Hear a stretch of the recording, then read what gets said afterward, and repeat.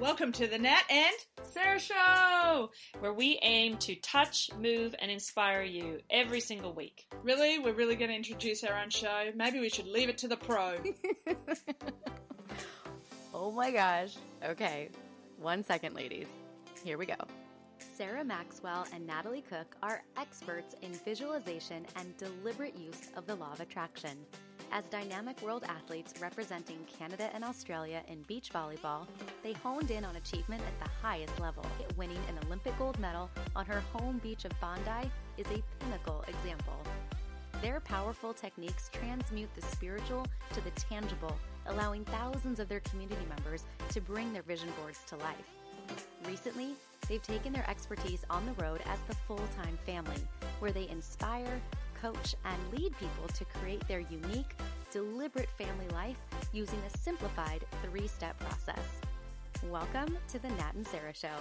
Join us for twice-weekly episodes. Each week, Nat and Sarah will teach us how to deliberately create results in all areas of life using their unique 3-step process. Not only that, they'll also sit down with some of their favorite high achievers who have manifested what most merely dream about. Are you a member of the community? Go to bit.ly/The Nat and Sarah Show to download your 3-step journal to follow along with each workshop-style teaching episode and get ready to take action on your inspirations. Hey dreamers! Today we continue the conversation with a serial entrepreneur, Chris Syed. Aren't you glad I didn't just end the word with serial? Because then that would be scary. But hailing from Brisbane, Australia, this former head of product at Uber developer platform is one creative guy. He builds strategies, products, messages, brands, ecosystems, standards, and startups. A magician when it comes to developer platforms. He has that added ability to inspire and teach youngpreneurs how to take their own ideas and bring them to market. A mentor at Founders for Founders, a community of startup founders, he recognizes the power of coming together and sharing the journey. A teacher at the core, he has lived the Silicon Valley life and now wants to share what he's learned with the next generation back in Australia. I admire his desire to pass on knowledge in a way that makes a real difference. So thanks, Chris, for taking some time to share with our community of dreamers how they can take their ideas and start risking them into the light, showing them how to work the head, torso, and tail, as you like to say, of a development so that it be a complete and success in the long run. So if you're cool, Chris, should we jump in? Oh, yeah. Thank you so much. Thanks for the very kind introduction. I know you did all that. That young, like you guys can't see him, but he looks like he's 15 and somehow he lived the Silicon Valley life in the past. And that's what I want to start with. Like, how does a Brisbane boy land in Silicon Valley? Wow. That is a very big question because it's really, it's a series of incremental little course corrections and, aha moments that lead you there, right? If I'll maybe do a bit of a hop, skip, and a jump through the story. Perfect. I've guess inspired by my parents. I became very curious about technology, about computers, about the future, just by and entrepreneurship actually as well, by watching them run businesses. They had one of the first point of sale systems that was computerized. They showed me Star Trek, and they taught me that really anything I wanted to do was possible, and I had the naivete to believe them, I guess. And so, watching their example and then getting very passionate about computers and software and programming, I started to realize that the best examples of people who are successful at doing that were based in either Redmond, just outside of Seattle, which is where Microsoft is and now Amazon, or we're in Silicon Valley, where every other company you've ever heard of is pretty much based, Facebook and Twitter and Google and so on. And so over time, I eventually started to model my business and my thinking around how they do business and how they launch products and how they brand products and how they design products. And then eventually started to understand that I actually really needed to be there. And along that way, along that journey was just really countless mentors and advisors who gave me nudges in the right direction until one of my mentors finally said, no, you need to be in Silicon Valley now. Actually, two of them in particular, a guy called Marty and a guy called Nick. And they were like, you need to be in Silicon Valley now. You're just wasting time and wasting your talent. So, Nick basically grabbed me by the scruff of the neck and said, I don't care how you fund it, put it on your credit card, but I'll come with you. Let's go. And so we spent a month there. And within a couple of days, I had felt it like I'd come home. I'd met people and saw things that felt immediately familiar in a way that really I hadn't felt at home. And so can I ask a question about that? So what do you is the difference from looking from afar? So you're doing some research about what goes on in these places, these meccas. What was the difference between watching, studying from afar, and actually being immersed? Yeah, it's like night and day. And this actually happened to me again recently when I was watching China from afar, and then I went there just for a few weeks, and the same thing hit me in the face, which is it's one thing to understand something intellectually and academically. It is dramatically different to understand it viscerally and emotionally and practically. And so it's just completely different. And that's why oftentimes the first piece of advice I give to any wannabe, tech startup entrepreneur is go spend the better part of a month there if you can, at least. A lot of people will go there for a week or 2 weeks or 3 weeks. I'll say, do the, as I sometimes call it, the Chris Saad tour, like go for the month and really try to live and breathe it. It's just different. It's different. And a lot of what you will learn is not from people giving you explicit advice, but rather through osmosis, through drinking the water and sitting at a cafe and hearing everybody around you talking about tech. And you'll just learn a completely different style of thinking at a different pace. Was your work with Uber in Silicon Valley or back in Australia?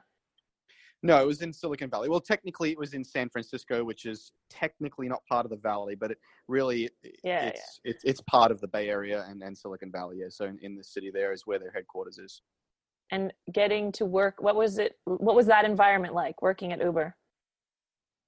Well, Uber was everything. It was a roller coaster ride. I think it was my dream job. To head up a developer platform for a top 5-ish, tech company, was literally something I had dreamed of doing. I didn't think I was really in a position to get that kind of role, and I was very excited to get it. Initially, there was a lot of autonomy and a lot of agency to imagine and build whatever I wanted. And that ebbed and that's what I was promised initially, and I was equally excited about. And that ebbed and flowed as kind of people and personalities and politics came in and out of the picture, and then we scaled things up. So that was an incredible journey to new kinds of hustle and new kinds of operational excellence. That for example, I had thought I was really hustling and working to a certain standard when I was running my own businesses and my own startups. Yeah. But when you work with some of those AAA players running at Uber speed, it literally recalibrates your brain about what is possible, about the kind of quality of work you need to do, and how fast you need to move. And then eventually it became quite a emotional roller coaster with some of the news media and some of the controversy that came out of it. And I learned probably just as much about that. From that as anything else. And some of that was accurate, but really most of it was quite a fascinating disconnect with reality. So basically, I'm sure that's a good topic for a second just to touch on, because, we often talk about, we herald successes and when everything's going well, but how do you handle it when, it's not exactly this is a bit dramatic, but it's like people are turning against what you're creating. How did you deal with that? Well, I think for most people there, including myself, I had really drunk the Kool-Aid. Right? I was, and to a large extent, still convinced that Uber is a net positive for the world, and the people there are working with basically good intentions to realize that vision and make a positive impact on the world. And so, given that level of conviction and focus, most of us just kept our head down and kept working. The challenge, of course, is when you're a year in, and every good intention or best intention is reinterpreted and remixed as some sort of nefarious thing, and every step or misstep that happened in the past, is drudged up and recontextualized and put to dark music and black and white images. It just starts to get wearing for sure. But for the most part, we just kind of kept focused and kept executing. And now I'm supposed to talk about a whole bunch of other things, but I have to just ask this: why do you think that society is so afraid of shared, what do you call Uber and Airbnb, and like, do you call this the shared economy? What do you call this kind of idea that we trust each other around business? Like, what do you call that? Well, it's had a number of different names: the collaborative economy, the sharing economy, the on-demand economy. I like on-demand the most because what I've found is it actually doesn't matter how the demand is fulfilled, whether it's from shared resources from others, or whether it's contractors, or whether it's full-time employees. The key mechanic, the key insight, the key thing that's disruptive is that customers get it now, right now, with the press of a button. It's extremely customer-centric and customer-obsessed.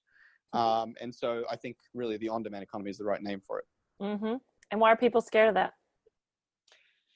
I'm not. I freaking love it. But why are other? I think there are many reasons why they're scared of it. I mean, in the case of Uber specifically, I think the legitimate complaint by, let's say, the taxi industry was, well, we have all of these artificial constraints on us, like regulation and the medallion system and so on.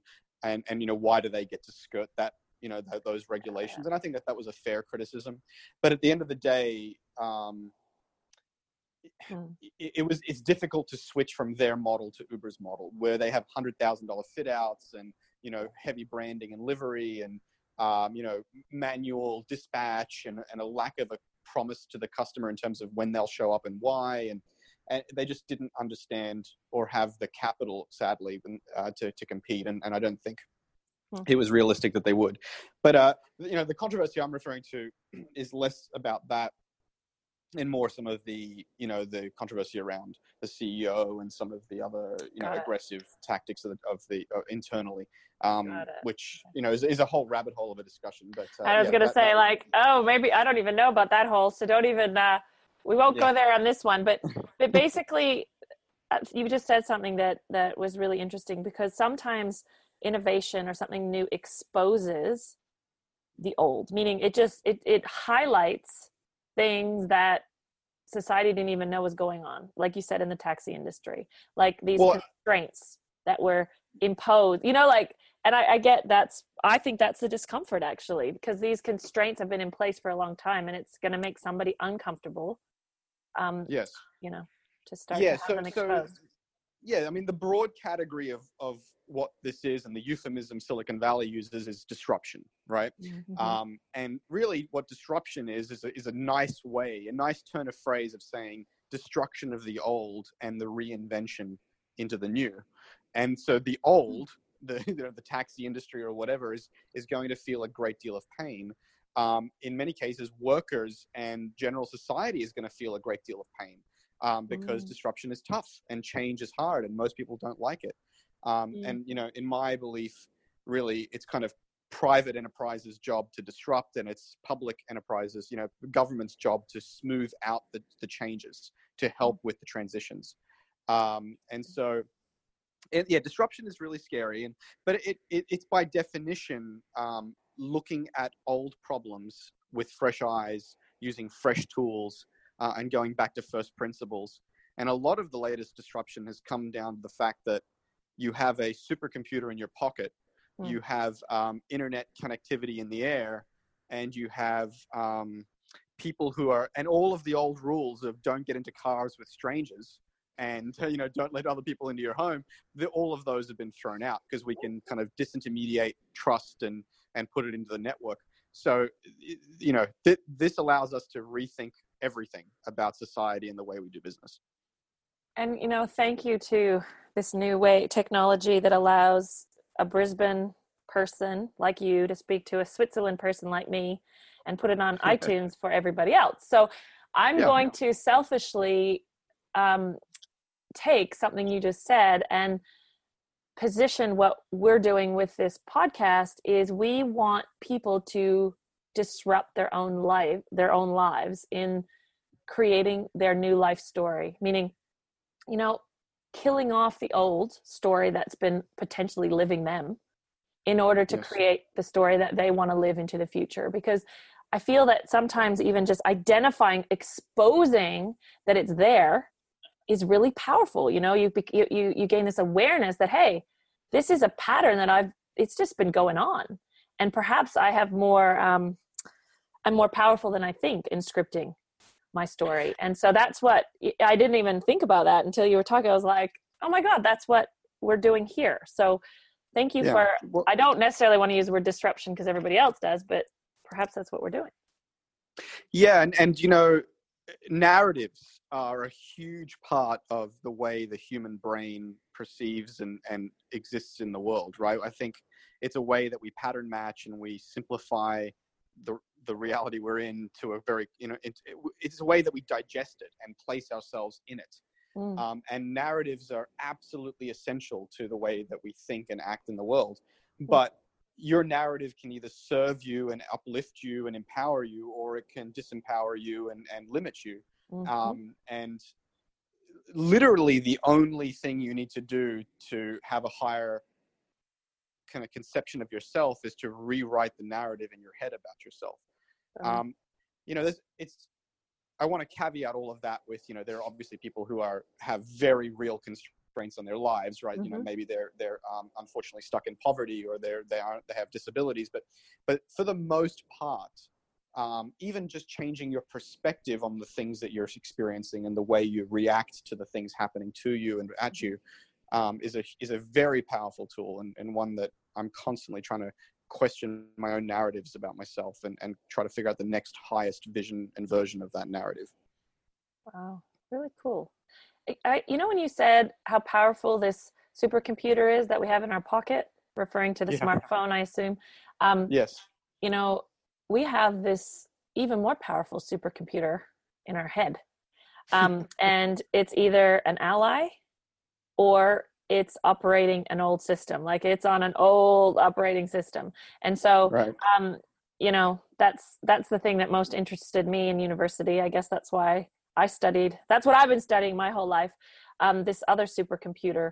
But I can see that I could go in that direction, but I want to pull it back just a little bit because I'm sitting here with a startup expert who'll hate that title, but I'm going to give it to you. A startup expert. So can you just give a little distinction between like small business, entrepreneur, startup? Because I know sometimes all these words get molded into one. Are they the same thing?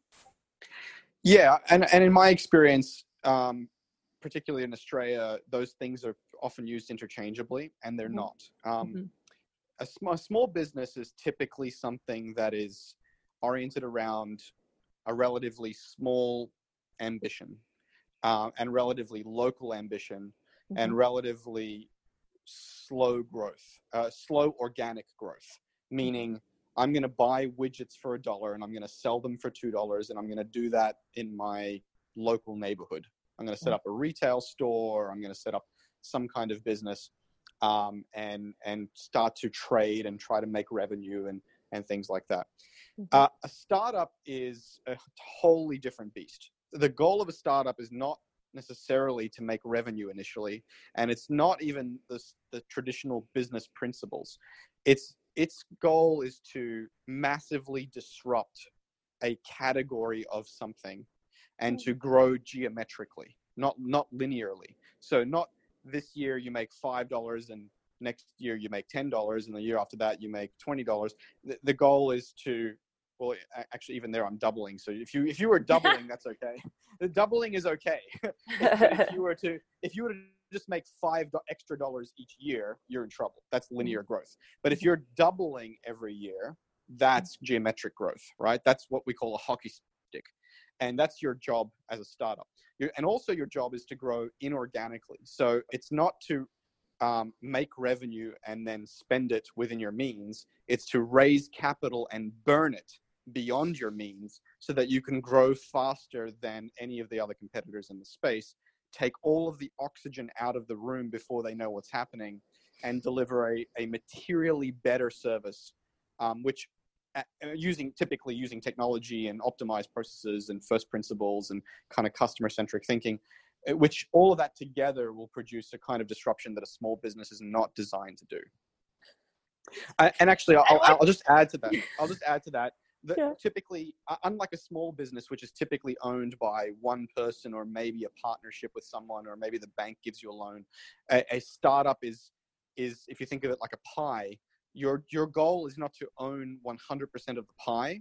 Your goal is to, or the way you go about doing what I just described earlier, is to give away pieces of that pie, such that each time you give a piece of that pie to somebody, that person adds so much value that the pie itself grows. And so your overall percentage ownership will shrink, but the value of the remaining slice that you own is bigger than it would have been if you were just doing it by yourself and owning 100% of the pie.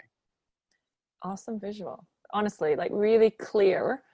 And like my mind's begging, what kind of mindset do you have as a founder to steal such oxygen in order to disrupt the world? Why would you do that? You have to have an abundance mindset. It's literally, it all comes down to an abundance mindset. The worst thing you can do is to be constrained by the accidents of birth. So like the geography that you were born in is kind of like, people typically just work in that environment. The things that are immediately placed in front of them, they just kind of work on those problems. The constraints they're given by the government or their family or their boss, they typically accept those constraints and work within them. These are all either kind of I don't want to use too pejorative language, but they're easy things to do. The opposite thing, or the startup mindset, is one of abundance and one of possibilities. It's like, well, I don't have to accept any of these things. I can actually start from first principles and think about the problem from an entirely blank piece of paper, and do the most effective thing instead of just operate within the space I've been given. So like if you're listening to someone's idea that wants to change the world, disrupt things, how do you identify, or how do you listen for a great idea versus an insane idea? Or maybe they're the same. Are they the same thing for a while? Well, a cliche or an axiom in the startup world is ideas. I don't know if I can swear on your podcast. But, you can. Okay. Ideas are like assholes. Everyone's got one. Very good. Right. And so, maybe a more PC way of saying that is, ideas are worthless. And so what you'll often encounter is people saying, well, I have an idea and I want you to sign my non-disclosure agreement before I tell you what it is. And, it's the best idea since sliced bread, and idea. Actually, as I've touched on, everybody's got ideas. What the real question is, what are the 1,000 other ideas and decisions that you're going to execute to make this idea a reality? And boom. Did everybody hear that? That's the distinction right there. Awesome. Right. So when a founder would approach me as an investor or as a potential advisor, and a founder approaches any investor, they're not listening for the quality of the idea. Well, they are obviously curious about the idea, and that plays a part, but they're much more curious about the thought process that got them to that decision about the idea. And also they're much more curious about, well, what have you done so far to prove some of your hypotheses correct? And what have you done to actually materialize that idea into reality insofar as you're able to do that within your means? And then what have you done to pull out all the stops and take away all the excuses and actually made something real? So it's not enough to say I have an idea. Where's your pitch deck where you've clearly thought through the details of that idea? It's not enough to have a pitch deck. Where are your mock-ups and wireframes about how the interface would work? It's not enough to have an interface or a mock-up. where's the prototype that you got made by some guy or girl on Elance with, by spending some credit card dollars on that. And it's not enough to have that. It's like, well, have you gone and actually put this in front of users and got some users to actually start using it, and have you proved that people care about it and will stick around and keep using it, and so on and so forth. And so depending on what stage you're at, as an investor, as an advisor, I'd want to see some of those very concrete steps along the journey of making your idea a reality. Also, because I was going to ask you if there's a framework for mapping it out, if you're the person with the idea, but I think you just gave some key elements. Like basically what I'm getting is the mindset is abundance, possibility, and you have to have a go for it mentality. Like you have to be able to risk it all at every moment. Meaning, you said credit card dollars. Did everybody hear that? That means I'm going for this. Like this is not like you said, comfortable behavior. This sounds like people that are willing to live in the unknown zone, that discomfort zone. So now, do you think people are born that way, or can you, cultivate that? Well, it's often talked about like there's risk sensitivity and risk tolerance that people have, and maybe that you're born with it. Maybe it's Maybelline. maybe it's, was that a North American joke? Oh, it is Aussie. Okay. I'm like, I got that. That's an old Australian joke. It's a hair salon thing. No, but maybe you're born with it. Maybe it's something you learn. I don't know. But what I know for me is I don't think it's actually about risk tolerance for me. I think it's about reframing risk. So I think if you do not try, you are 100% guaranteed to fail. And if you do not attempt to live a larger life with a more ambitious outcome, then you are guaranteed to live a mediocre life. And so my sense of it is like, it's not actually about being more risk tolerant. It's actually recognizing the risk that's already in my life and the virtually guaranteed outcomes if I don't try. And then on the flip side, you're just as likely to lose your job or be susceptible to your whole category of skill set being made redundant by robots and AI. And so all of these comfort zones that we think are so safe are just illusionary, right? They're just fake. And so, nothing more scary to me in terms of risk than wasting my potential and my life living someone else's dream. There's that saying, you're either working on your own dreams or someone else's. And I'd rather be working on mine. Did your parents teach you that did you always know what you're saying now, that ability to reframe the risk? Because a lot of people are living in a whole other frame around risk. I'm sure they did. And I think they did as much through their actions as they did through their words. They were entrepreneurs in their own right. Now they were running small businesses. They had little video stores, and later they started a cafe. So I guess growing up, my template was you can just run your own thing. They had normal full-time jobs in the middle there of my life, but my early life and later life, they were running their own businesses. So, and again, I referenced Star Trek earlier, like through silly things like that, through the movies and shows they showed me, they kind of demonstrated that, you can just reframe the world and make different decisions.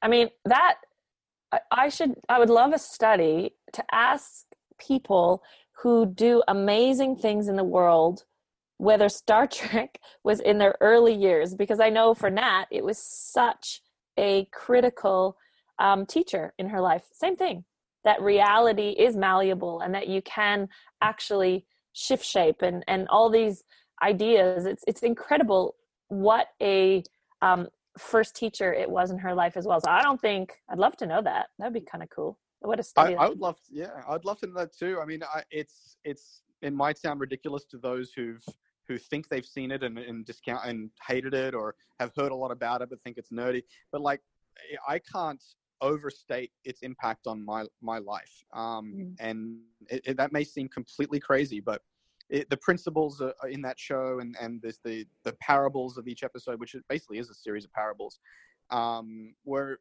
I think, instrumental in the way I think. But, and as were my mentors and my friends. And I learned as much from watching bad examples as good examples. I found everything that I saw that I felt was suboptimal, or I saw people ending up in bad situations or making bad decisions or making small decisions. All of those added up in my mind as thinking like, I don't want to do that. So how did they end up there? Okay, let's not do that. And so I kind of also learned a lot from the bad examples as well. So do you ever get afraid as you move forward and like uncover new ground? Of course. Yeah. I mean, I definitely, I have, I think, a healthy sense of paranoia that you have to, right? I mean, this is not about being Pollyannic or ignoring risk. It's just about recognizing that you can manage it, and that it's, in Silicon Valley, failure is an option. Failure is celebrated almost. This is another mindset difference. I think we talked about abundance and possibility thinking. The other is to putting aside the meaning that you ascribe to failure. There's a famous saying, I think it was, I don't know, Einstein or something, is like, the only reason I ever succeeded is because I failed 100 times more than I succeeded. I mean, this is not a nicety or a platitude. Some of my career I describe as failing up. I mean, I literally, I have failed so much, and I wrote a blog post about all of the things I've learned from my failures.